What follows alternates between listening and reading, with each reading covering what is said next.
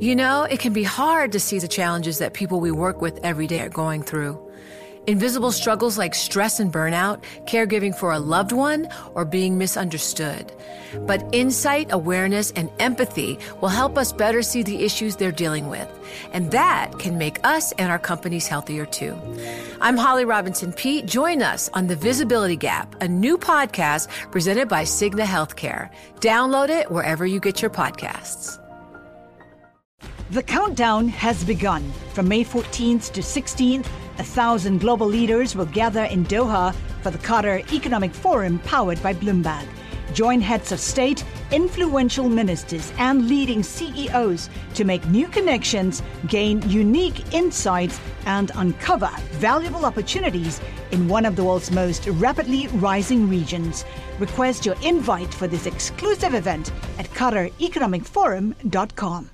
Now it's time for our daily Bloomberg Law Brief, exploring legal issues in the news. And today, Bloomberg Law host Greg Stohr discusses whether or not police departments can collect and store vast amounts of data collected from license plate readers. He speaks with Jonathan Adler, professor at Case Western University School of Law, and Catherine Crump, a professor at Berkeley Law School.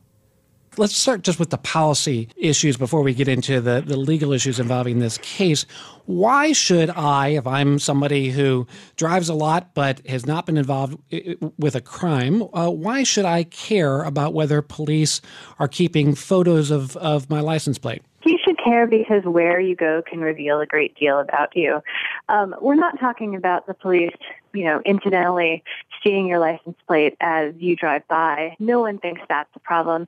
And no one's even objecting to the police using license plate readers to automatically look at license plates and check to see if the person who's driving the car may have been wanted for a crime. What we're talking about is, should the police be retaining vast databases, storing license plate readers for months or even years, information that, as I said, can be revealing of where people go, and the vast majority of which pertains to absolutely innocent people. Jonathan, let me ask you to give the opposite side. From a policy standpoint, what's the argument in favor of giving law enforcement officials a broad ability to hang on to this sort of data? Well, the argument would be that this is public information, that your license plate number, unlike, say, your Social Security number or other personally identifying information, is there for everyone to see, and that if a private citizen wanted to, for example, collect the data or the information of every license plate number that went by their house, they would be able to do so, and that there's no reason the government shouldn't be able to collect that information, particularly if there are safeguards to prevent the misuse of that information for things other than legitimate criminal investigations. That's Jonathan Adler, a professor at Case Western University School of Law, and Catherine Crump, a professor at Berkeley Law School, speaking with Bloomberg Law host Greg Stohr. You can listen to Bloomberg Law weekdays at 1 p.m. Wall Street time here on Bloomberg Radio. Now, among the top legal stories from Bloomberg Law, Donald Trump cannot dismantle his charitable foundation while it's under investigation. That's the word from the New York Attorney General's office. State prosecutors are investigating whether the president-elect personally benefited from the foundation's spending.